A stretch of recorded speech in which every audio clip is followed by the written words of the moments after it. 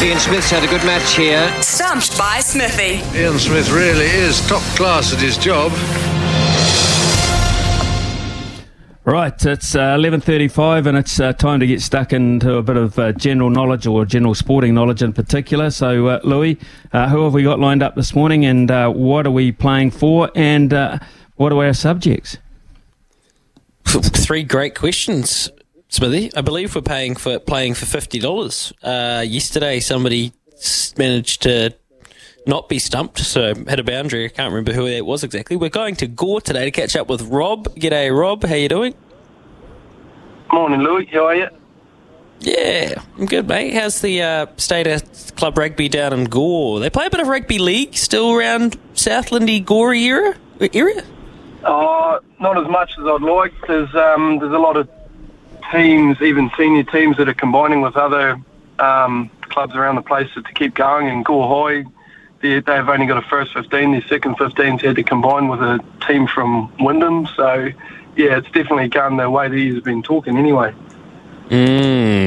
Interesting. I appreciate that, Rob. Let's get into it. Will you have basketball, cricket or rugby league to choose from?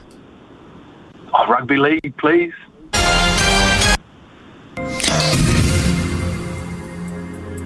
Wow, there you go. Rugby league it is. Smithy, lock and load.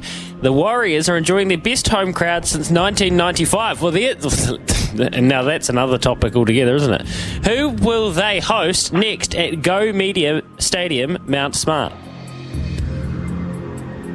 Ooh, I think it was St George next week, but I don't think that's at home.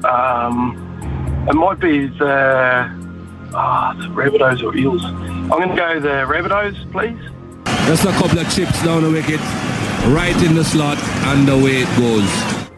And Rob, just a little bit of friendly advice here. Remember that if you get these 50-50s wrong that you think out loud, Smithy is right there to stump you, and he is sharp. So He doesn't need He does not need any advice. It might have been a red herring, Smithy.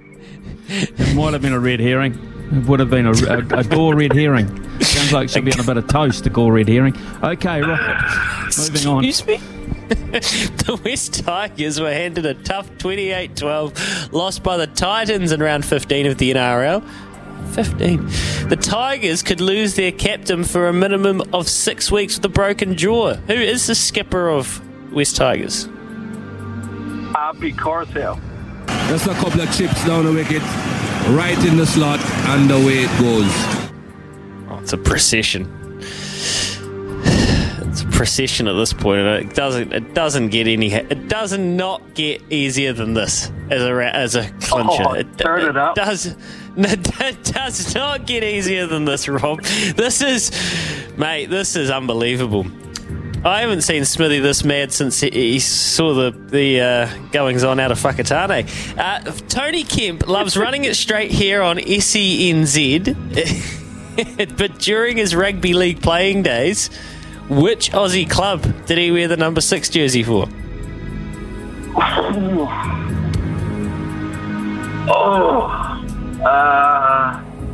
Foundation player of the club. Come on. Foundation player of the club. Okay. It narrows out a few.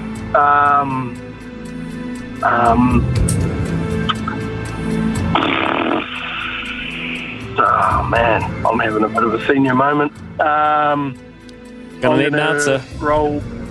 Yeah, 3. I'll go with Melbourne Storm.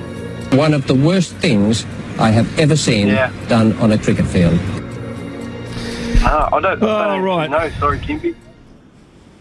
I'm not sure either, to be perfectly honest, Kempy, but I'm pretty sure that it's going to be a club that started in, around about the 90s, the mid-90s. So I'm going to say that maybe not. I'm going to go with the Gold Coast Seagulls. How far away am I? One of the worst things I have ever seen done on a cricket field. This is just... I've seen some things. How old do you think Kempy is, out of curiosity, Smithy? Oh, sort of Richie Beno sort of stage.